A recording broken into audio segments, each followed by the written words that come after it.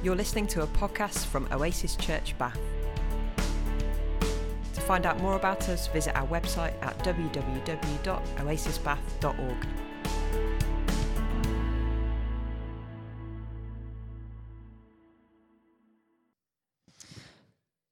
Good stuff. Okay, so as I said, we are right in the middle of this series on parables, which were this kind of set of slightly odd stories that Jesus told that we can hear kind of different versions of in some of the Gospels in the first part of the New Testament. So I've got the job today of talking about a good old classic, which is the parable of the Prodigal Son. You might have heard it called the parable of the lost son before. So I thought it might be good for us to start by reading it together, and then I'll explain sort of what I'm going to do. So just to let people know as well, there are sort of a bunch of Bibles at the back, and there's no sort of pressure to follow it along, because it will be on the screen. But I know sometimes people like doing that, and it's always helpful sometimes to see which bit I'm talking about and where it appears and what happened before and after. So at any point, just feel free to go and help yourselves to those. Okay, so the parable is in Luke. So we're going to read from Luke 15:11 to 32, and as I said, the words will be on the screen as well. So the parable of the lost son, and I'm reading from the NIV version, by the way.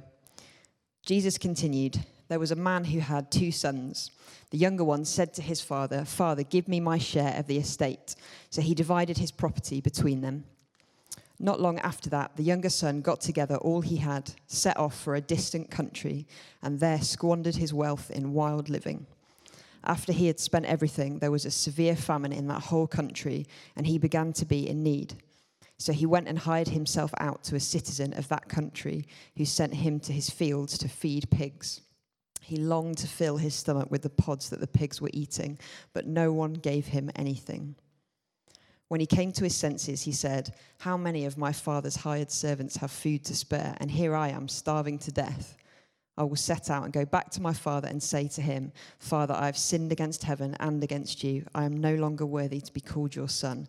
Make me like one of your hired servants.' So he got up and went to his father. But while he was still a long way off, his father saw him and was filled with compassion for him. He ran to his son, threw his arms around him and kissed him. The son said to him, 'Father, I have sinned against heaven and against you. I am no longer worthy to be called your son.' But the father said to his servants, 'Quick, bring the best robe and put it on him. Put a ring on his finger and sandals on his feet. Bring the fattened calf and kill it. Let's have a feast and celebrate. For this son of mine was dead and is alive again. He was lost and is found.' So they began to celebrate. Meanwhile, the older son was in the field. When he came near the house, he heard music and dancing. So he called one of the servants and asked him what was going on. 'Your brother has come,' he replied, 'and your father has killed the fattened calf because he has him back safe and sound.' The older brother became angry and refused to go in. So his father went out and pleaded with him. But he answered his father, 'Look, all these years I've been slaving for you and never disobeyed your orders. Yet you never gave me even a young goat so I could celebrate with my friends. But when this son of yours who has squandered your property with prostitutes comes home, you kill the fattened calf for him.' 'My son,' the father said, 'you are always with me, and everything I have is yours. But we had to celebrate and be glad because this brother of yours was dead and is alive again. He was lost and is found.'" Right. So in our series as a whole, we've been looking at these 2 particular questions. One was, how can we hear the parable through an imagined set of first century Jewish ears? Because it's important to understand that when these stories were told, they were not for us, that we weren't the intended audience. And the second question was, how can we translate and apply the parable so it can still be heard speaking? So that's kind of the 2 questions that I'm hoping I'll answer mostly by what I'm going to cover today. And I'm going to do that by sort of splitting the parable, I guess, into 7 sections. So don't panic. That sounds like we'll be here till like 4 o'clock, but we won't, because some of them obviously have sort of more or less in them. So these are the sort of 7 sections. Who's a list person like me? Come on. Yep. God loves you. Yep. So I need a list, right? So you kind of know where we're going now. I think if you can see, these are the sort of sections, okay? So first of all, setting the scene. I guess it's useful, isn't it, just to sort of know some wider points of context before we sort of dig into the actual sort of verse by verse kind of section.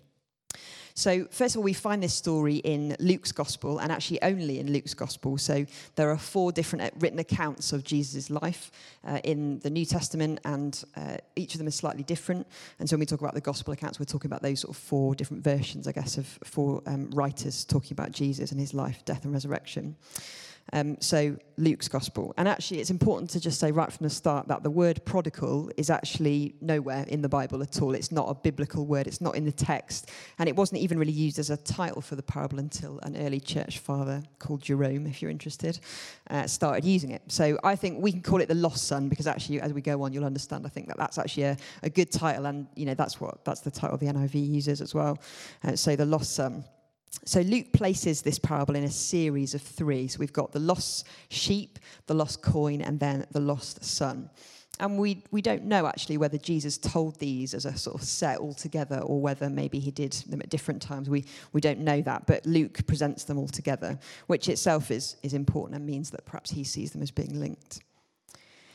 The parables in Luke are presented as, I guess, Jesus' response to the Pharisees kind of muttering about, Jesus is hanging out with all these, these sort of horrible people, and he's welcoming sinners and eating with them. And if you were a Jew, that had real significance. Who you shared a table with, who you ate food with, was really important.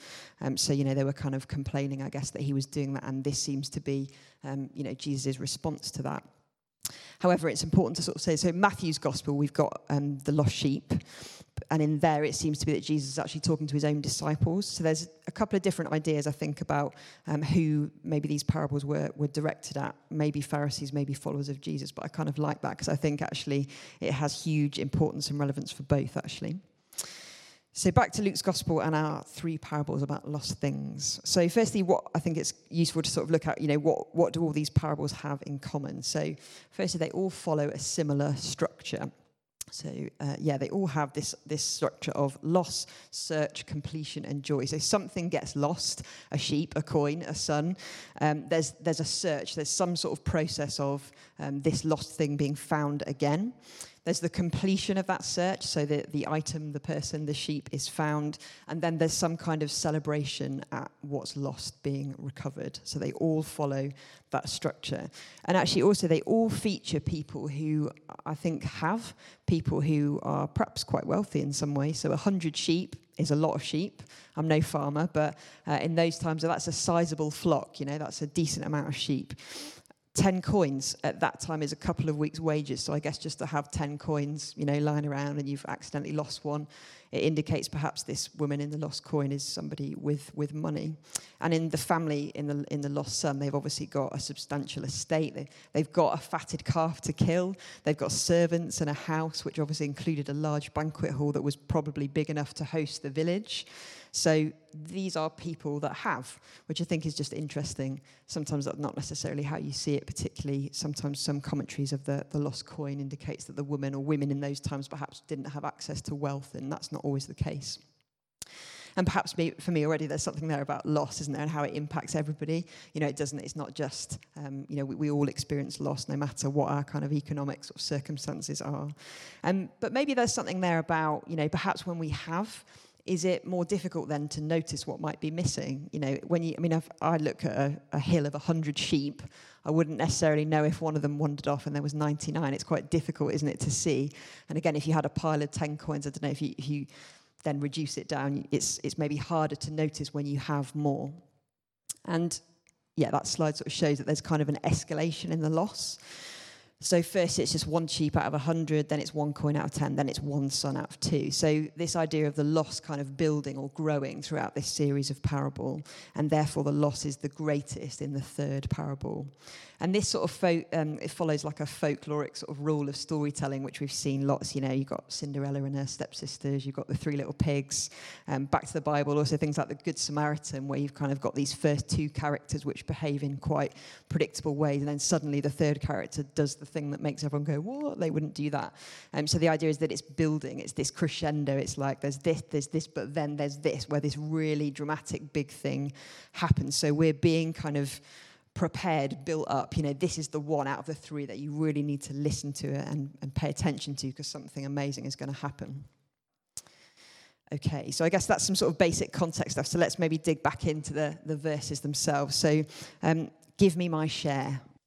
Great. So I'll just read out again verse 11 and 12. So Jesus continued, there was a man who had 2 sons. The younger one said to his father, Father, give me my share of the estate. So he divided his property between them. It's hard to emphasize what a shocking and awful thing that was for a son to ask of his father, particularly in those times. Some commentators even say that it was as good as the son saying, I wish you were dead. I wish you were dead now so that I've kind of got your money. I think that's slightly harsh. And I think other commentators also say that that's an interpretation. There's perhaps no evidence for that in Jewish culture. But actually, the point is, it was an unthinkable thing for a Jewish son to do to their father. So it would have caused great hurt. Even the request itself was sinful, was, not what you should do. So before the request has even been granted, there's something here about wrong having been done already. And what's worse still is he doesn't just make the request. He actually then, when the request is granted, he sells his share of the estate. So what that would have done is that would have taken maybe a private family dispute suddenly into a public community thing, because whoever sold the land or the possessions, it's not clear what it was, but people would have talked, people would have known about that. And so, word would have spread. Perhaps it would have brought kind of that shame on the family as people knew what was happening. And in Jewish law, a father could actually execute his will before his death, but actually still retain sort of a level of control over the assets. And that means that basically nothing could actually be sold until the father had died. So the son might have gone off and sold parts of land or things, but until the father actually died, whoever bought it couldn't take possession of it. So it makes you sort of wonder, well, how did he convince people to buy it? Because, it's sort of like an investment, isn't it? It's like an awful pyramid scheme. Like, when my dad dies, you'll be able to have it if you buy it for this super low price. So he may have even had to sell it off for less than it was worth. And also then you get this idea of, oh my goodness, this is something that doesn't just affect the son and that immediate family. This is something that is going to have an impact through generations, that it stops inheritance to future generations. It's something that when the father dies, then suddenly everything that they have perhaps won't belong to them anymore. So it's a huge thing. It's not just something that affects the son and his family, it affects the whole community for generations to come. So the younger son at this point is looking pretty bad, isn't he?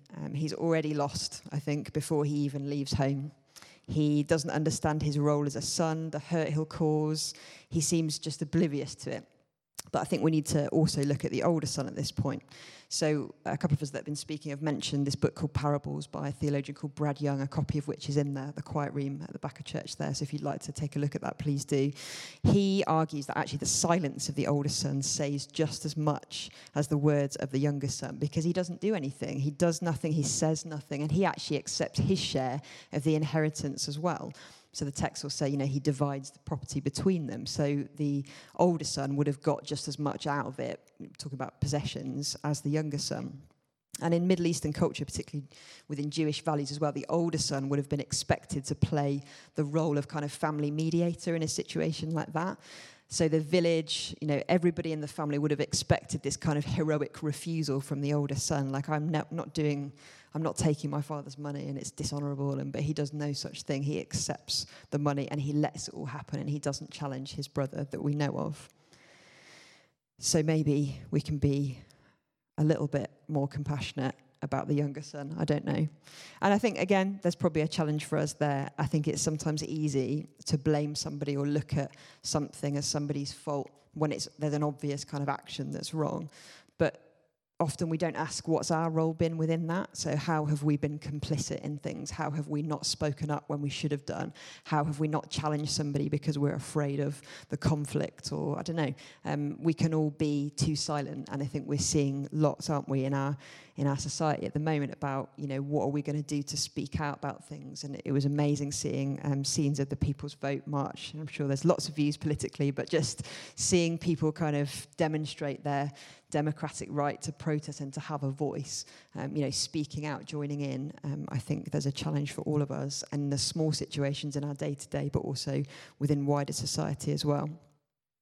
So I think potentially we kind of see maybe that actually both sons in their own way were lost. And our title of the lost son is now even more fitting, as I think it leaves it open to who out of the two sons were lost. And I'd say perhaps maybe both. But what about the father? I mean, he seems to sort of just grant his son's request, doesn't he? I mean, if I went up to my dad and was like, Dad, could I have my half of your, the inheritance? He'd probably just tell me to go away in a not very polite way and would say no, as I'm sure lots of you would if your children came to you and said that. But we don't see a conversation or a resistance there.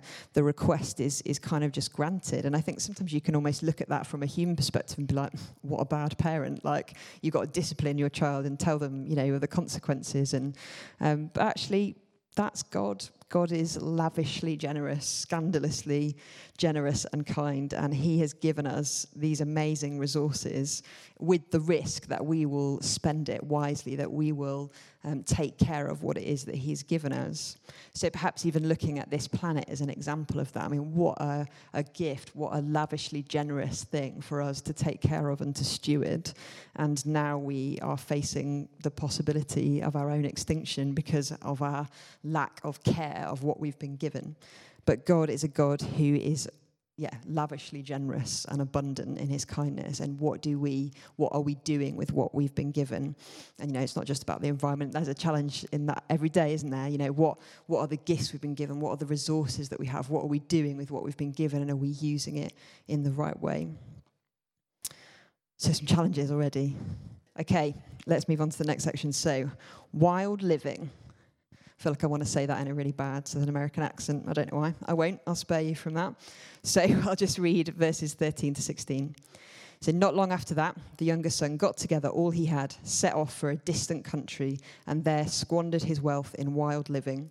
After he spent everything, there was a severe famine in that whole country, and he began to be in need. So he went and hired himself out to a citizen of that country, who sent him to his fields to feed pigs. He longed to fill his stomach with the pods that the pigs were eating, but no one gave him anything. So we don't know much about what exactly the son did. Perhaps it's best that we're spared the details, but we know that he went far away, which I guess in itself is a metaphor to a sort of non-Jewish land, somewhere where there were pigs, where he actually ended up feeding pigs, which for a Jew perhaps maybe isn't. And so there's strong imagery being used here for the audience. It's trying to illustrate how far the son has gone. He is far away, not just geographically. He is far from who he is, from his identity. He's far from the riches of his father's house and the provision that was once at his fingertips. He's far from the generosity of anyone else, the help of servants that he would have been used to, or his family. The text said no one gave him anything, which would be a very, very stark distinction to the upbringing that he was used to. Now, the older son later on says something about prostitutes, doesn't he? Which I feel like is always your brother trying to get you into more trouble than you've actually been. And sort of maybe, he knew more about what he'd been up to than the parents. But, we don't know. But we know the metaphor, I guess, is he's far away in lots of different ways. Okay, he came to himself. Next slide. So verse 17 to 19, when he came to his senses, he said, how many of my father's hired servants have food to spare? And here I am starving to death. I will set out and go back to my father and say to him, Father, I've sinned against heaven and against you. I'm no longer worthy to be called your son. Make me like one of your hired servants. So he got up and went to his father. So the Greek phrase used here for he sort of came to his senses or came to himself is used in other places to sort of describe repentance. But there's this bigger sense of like a returning or a coming home. It's a bit like that light bulb moment where you suddenly go, oh, I could do that. And so that's the sense that we get from the text there. But a lot of commentators point out here, is there really any sense of genuine repentance? And actually, when you look into it more, I think there probably isn't at this point. Is it more about this realization that he is in trouble and he needs help? Is he really sorry? Amy Jill Levine, who's another theologian, a Jewish professor that we've been looking at some of her stuff, she writes that he isn't repentant, he's just hungry. He longs to fill his stomach and he knows his dad has the resources to help him.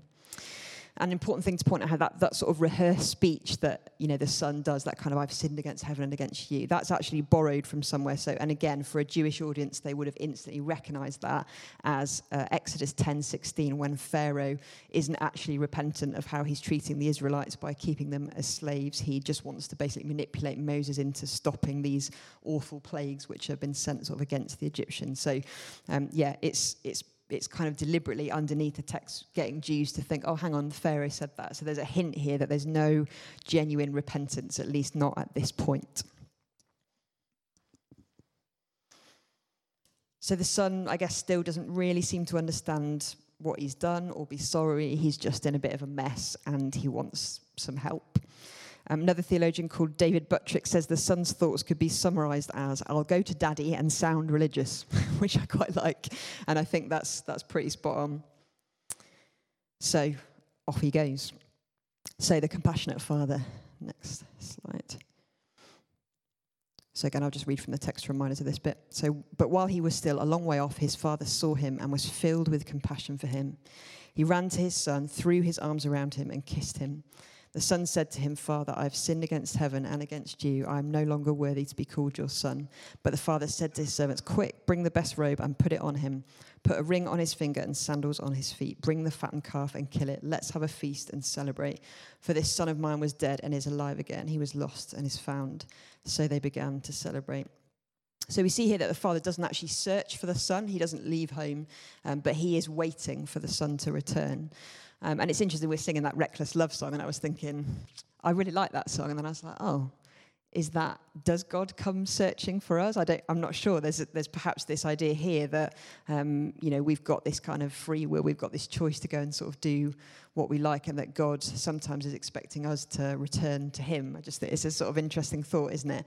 How much does God sort of pursue us? And I've had experiences where it really feels like God has, chased me, because that sounds like he's some sort of weird stalker, but like there's been moments where I can feel kind of God's Spirit sort of leading me or guiding me, and in a good way. But it just makes me ask that question: how much does God search for us, and how much are we expected to sort of take those steps towards God? And maybe there'll be something in a sec that we'll sort of cover that. And we see here that he was still far off. And he saw him while he was still far off. So there was this expectation, knowing, longing, hoping that the son would return. And while he was still far off, I think we can read into that as well as being far off in, again, so many ways, not just geographically still sort of in the distance, but spiritually and emotionally, again, with this point of being, there was no real repentance maybe still at that time. So the father's filled with compassion and runs towards him actually before any kind of repentance, before he knows about the rehearsed speech. He doesn't know what the son's done, but there's just compassion. And our compassion for others in the same way, and this is hard, and I find this hard, should not be based on their repentance. Our compassion and love for them should be unconditional in a way that God's is for ours. Sometimes perhaps it's not waiting for that apology that might never come. It's trying to act in a way where maybe, what would God be like? How can I be compassionate and loving, even if this person doesn't even understand what they've done to me? And I think there's some tricky things around that. But God's compassion is not conditional on our repentance or even on our realization of what we've done. And again, there are echoes here, and this is where maybe this will help us about the sort of, how much do we go to God and how much does God come to us? So there's a verse in Malachi 3:7, which says, return to me and I will return to you. And it's, like, the context, I guess, it's kind of about God speaking to his wayward people, I guess. But it's this sort of thing of like, I'll meet you halfway, which I think is really nice. And again, an act of compassion. And while I was reading into this parable, I came across a Jewish parable from some rabbinic literature, which I think captures this really well and echoes this same scripture from Malachi. And it's just a really short parable, so I read it out. It's on the screen as well. A king had a son who had gone astray from his father on a journey of 100 days. His friends said to him, return to your father. He said, I cannot. Then his father sent word, return as far as you can, and I will come the rest of the way to you. So God says, return to me, and I will return to you. Isn't that lovely? So God will meet us halfway. Sometimes we are too broken, too shamed, there's a bunch of reasons why we can just only do so much, we can only go so far, but we know that God will meet us halfway, that we just need to go do what we can, and God will do the rest, and meet us halfway. So we see the son begins this speech, and we can note here that the father doesn't even let him finish it. So if you look at the kind of rehearsed speech and the actual speech, he only gets about one sentence in. And just as the son is about to say, I'm no longer worthy to be called your son, the father stops him and says, servants, start the celebration, effectively reinstating him as a son, as a member of the family. That's kind of the message of that. And maybe that's the moment, I guess, where there's true repentance. Maybe the younger son is then just so blown away by the father's reaction that it brings this moment of, realization of what he's done. And then perhaps the repentance is in that moment. And sometimes I think it's good to sort of understand, isn't it, that love and compassion can sometimes be a way of, provoking repentance. When somebody is just so loving and gracious, there's something it does to you. It makes you think about things in a new way. And I think the son, was kind of expected, wasn't he, to be taken on as a servant, really. But the father's like, nope, you're my son. And not only that, but we're going to throw this massive party and invite the whole village. Maybe because the village kind of needed to forgive him too. So, this idea of being restored to the whole community. And that's a particular sort of Eastern way of thinking that, it's about how you fit into the whole, the family, the community, the wider sort of picture. And throwing the party would have been a public way of saying, my son's back and I've accepted him, to sort of encourage the community to do the same thing. Great. Okay, so the party. So last bit. Meanwhile, the older son was in the field. When he came near the house, he heard music and dancing. So he called one of the servants and asked him what was going on. Your brother has come, he replied, and your father has killed the fattened calf because he has him back safe and sound. The older brother became angry and refused to go in. So his father went out and pleaded with him. But he answered his father, look, all these years I've been slaving for you and never disobeyed your orders, yet you never gave me even a young goat so I could celebrate with my friends. But when this son of yours, who has squandered your property with prostitutes, comes home, you kill the fattened calf for him. My son, the father said, you are always with me and everything I have is yours. But we had to celebrate and be glad because this brother of yours was dead and is alive again. He was lost and is found. So this is the point where, after being mostly silent in the story, we now hear from the older son. And it's important to kind of notice, I think, firstly, where the older son was. So no one invited him to the party. No one went to find him. No one noticed he was missing. And again, at that moment, I feel compassion for him. Why didn't somebody notice him? And perhaps, again, there's a challenge there for us. What sometimes do we not notice that's right in front of us? Who's missing? Who might be present physically but not kind of there? Or kind of who might be struggling that I guess we don't notice. I think there's this idea of sort of, taking notice. This is a quote from Amy Jill Levine. The father is convinced the younger son is lost. However, at the end of the parable, we find that the son who is in fact lost is the elder. His search ends up being for the older son, not the younger son. So yeah, there's something for us there. Who's not around? What are we not noticing that's perhaps in our midst? And the older son, I think, comes across as viewing the father, and this is how a lot of commentators will sort of talk about it, but viewing the father primarily as this sort of source of money. So even in his language and his behavior, he's more like a sort of employer that he can get money from rather than a father to be loved. And this is where the sense of the older son's being lost sort of comes out. Because he doesn't address his father using a title of honor, which would be sort of normal in that culture. He fails to acknowledge any family ties with his brother. So notice he says, this son of yours. He doesn't say my brother. And, again, the wider impact of refusing to go into the party would have caused more embarrassment and more shame. If you had, all the village coming to a big party, again, the older son would have a role. He would be expected to be being hospitable, greeting guests, making sure that people had food and drink, and he doesn't even show up. So, again, this is a sin, I guess, to the father. This is an embarrassment to the father, and it's, causing more conflict and struggle.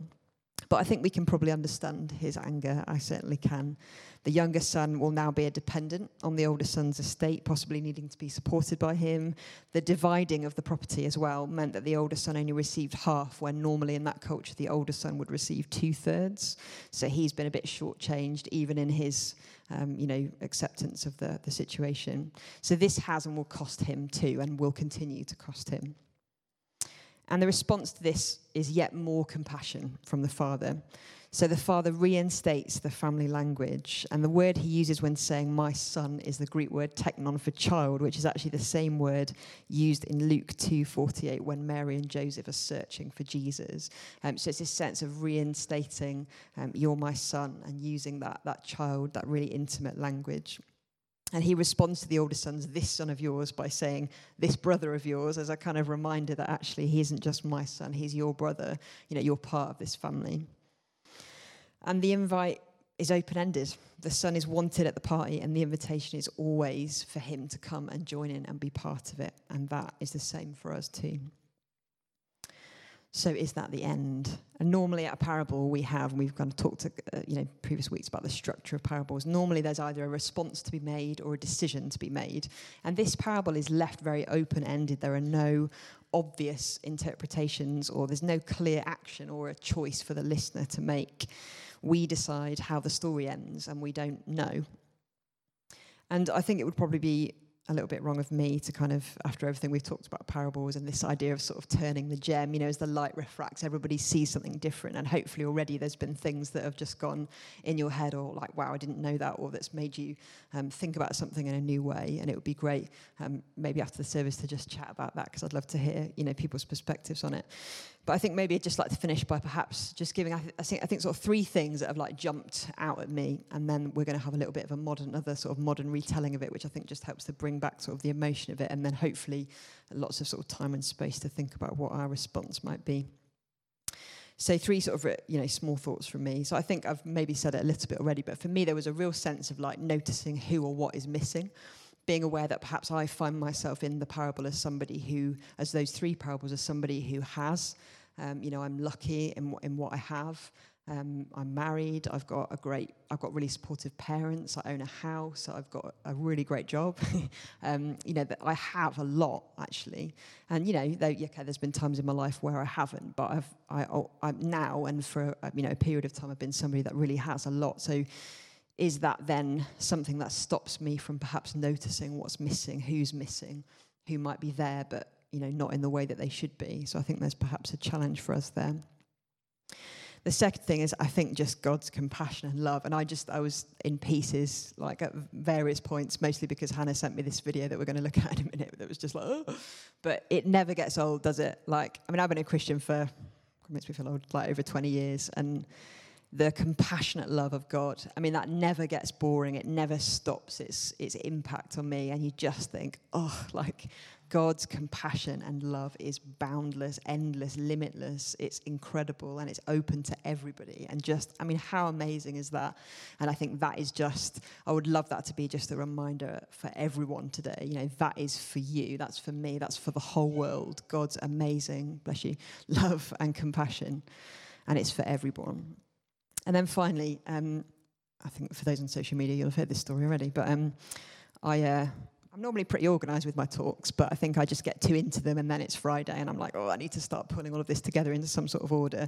And Friday, things were less ordered than they perhaps should have been, so I kind of thought I'll go to a cafe and try and get some headspace, and so I sat down, my notebook and a coffee, and this sort of older lady comes and sits down and starts talking to me, and I was like, that's lovely, but I really need to finish my talk. But she asked if I was a student, which I really liked, because, so I thought, okay, we'll have a chat. I like you. And she asked me what I was doing. So I said, I'm doing a talk at a church on Sunday, and it's about a particular sort of story in the Bible. And she's like, which story? And I said, the parable of the prodigal son. Have you heard of it? Oh, yeah. And then she sort of didn't say anything for a couple of minutes. And then she just suddenly was like, that's about forgiveness, isn't it? and I kind of said, yeah, I think so, in part. And I said, I think it's about lots of things. And we just got into this really, really good conversation. And I said, I asked her perspective as a parent, because she told me that she'd got kids that were grown up now, and she told me that her and her husband always had this phrase, love always, and that they used to tell that to their kids, like all the time, love always. And she said that when she was growing up, so she's 85, and so she said when she was growing up, her mum said to her one day, if you ever get pregnant, don't bother coming home. And so that kind of love always was, I guess, a response, because she just said, I heard that and I thought, that's awful, that your parents should be the people that love always, no matter what. And yeah, that helped with my talk. So thanks, Jean. But it just made me think, I guess, about this sense of loving always, that we are called to do that, but just, you can put that final slide up actually, Sam, just that, if there were two words to sum up the whole parable, it would be that. It would be love always. That's what we're called to do, but that's what we know that God will do. He will love us always, no matter what we do, no matter how much we screw things up or how much people screw things up for us. Love always. It will always be there, and nobody can destroy that, lessen it, take it away. It's ours eternally. Love always. Great. So who's ever read What's So Amazing About Grace by Philip Yancey. Anybody? It's quite an old one now, but it's a classic. And there's a particular story in there which I absolutely love, and I've put Sarah on the spot because she's going to come and read it out for us. But I just think it's a really good way of us, firstly, having a female perspective, because I think the prodigal son is not just, it's for women as well, it's for everybody. It's not just the prodigal son, it's the prodigal person. So I think it would be good to understand a female perspective. But I think this is just a lovely way of us perhaps reconnecting with the emotion of that story when perhaps, if, like me, it's been something that you've heard a lot, and so some of that gets a little bit lost. So I'd encourage you just to sort of make yourself comfortable, make sure you're sitting right. And if you want to kind of close your eyes and sort of picture the scene, do that, do whatever helps. But Sarah, would you come and read this out? Thank you.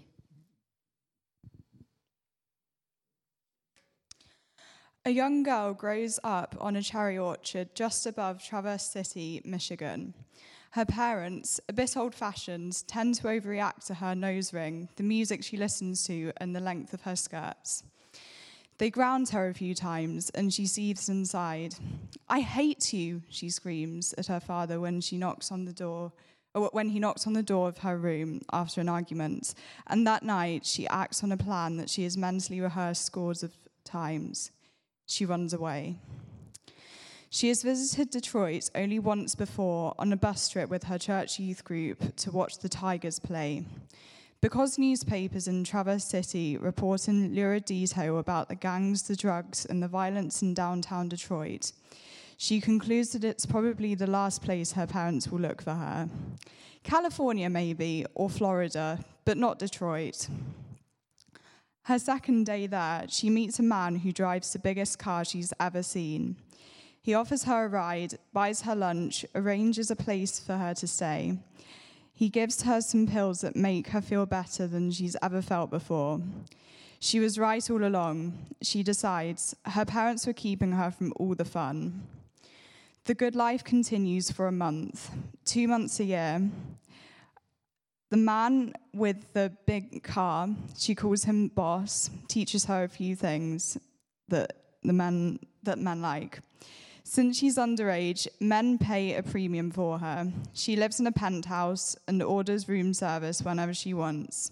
Occasionally, she thinks about the folks back home, but their lives now seem so boring and provincial that she can hardly believe she grew up there.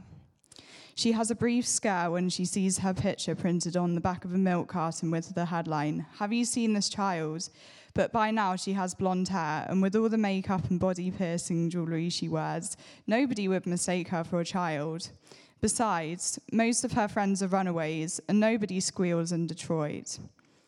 After a year, the first solo signs of illness appear, and it amazes her how fast the boss turns mean. "These days, we can't mess around," he growls, and before she knows it, she's out on the street without a penny to her name. She still turns a couple of tricks a night, but they don't pay much, and all the money goes to support her habit. When winter blows in, she finds herself sleeping on metal grates outside the big department stores. Sleeping is the wrong word.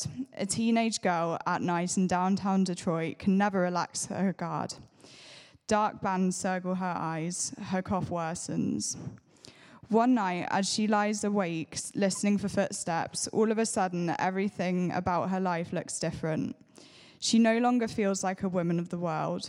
She feels like a little girl, lost in a cold and frightening city. She begins to whimper. Her pockets are empty and she's hungry. She needs a fix.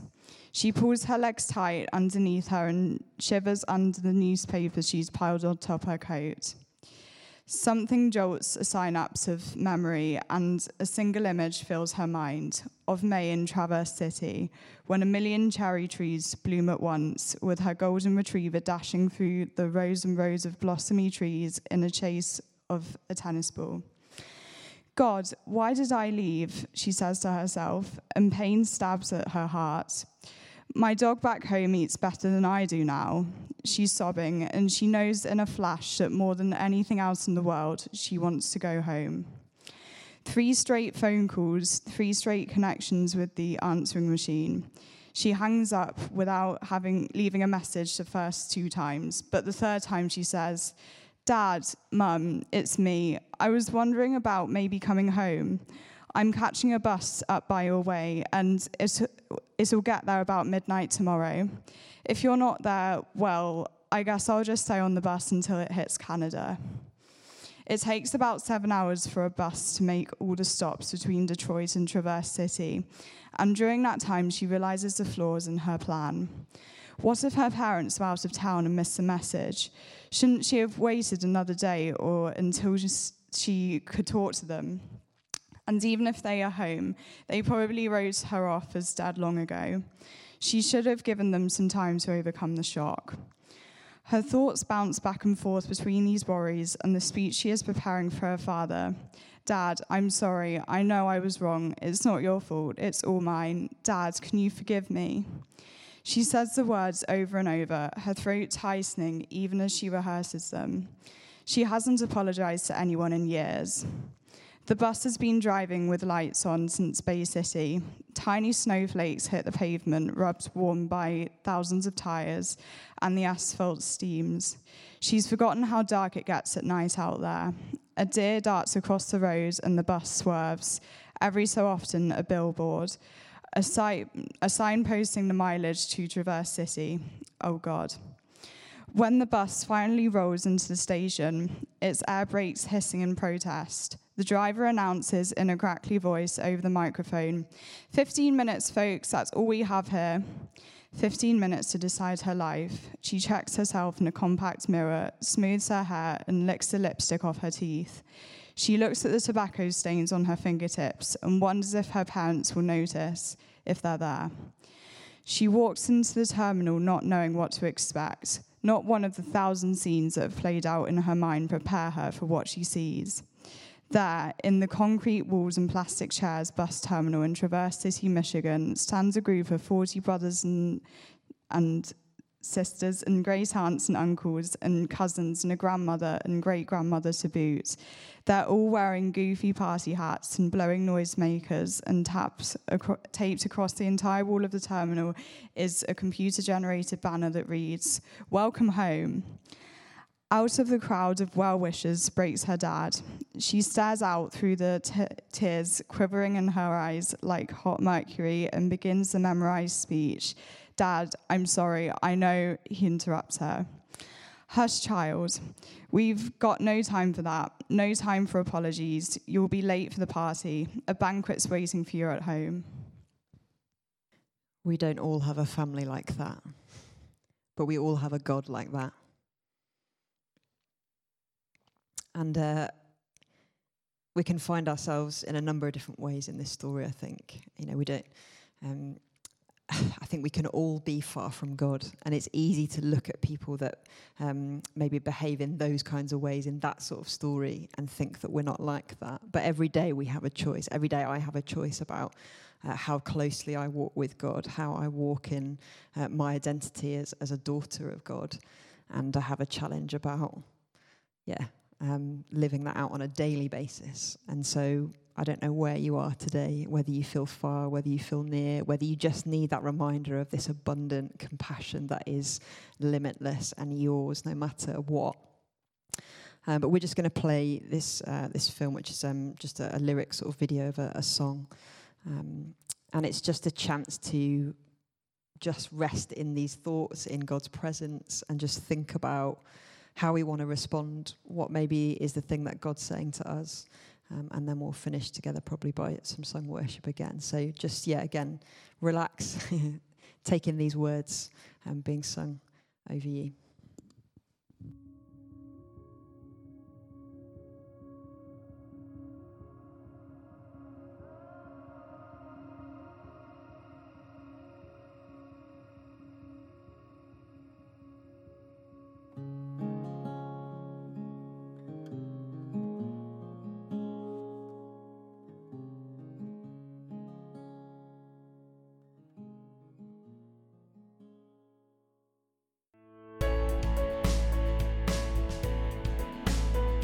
You're listening to a podcast from Oasis Church Bath. To find out more about us, visit our website at www.oasisbath.org.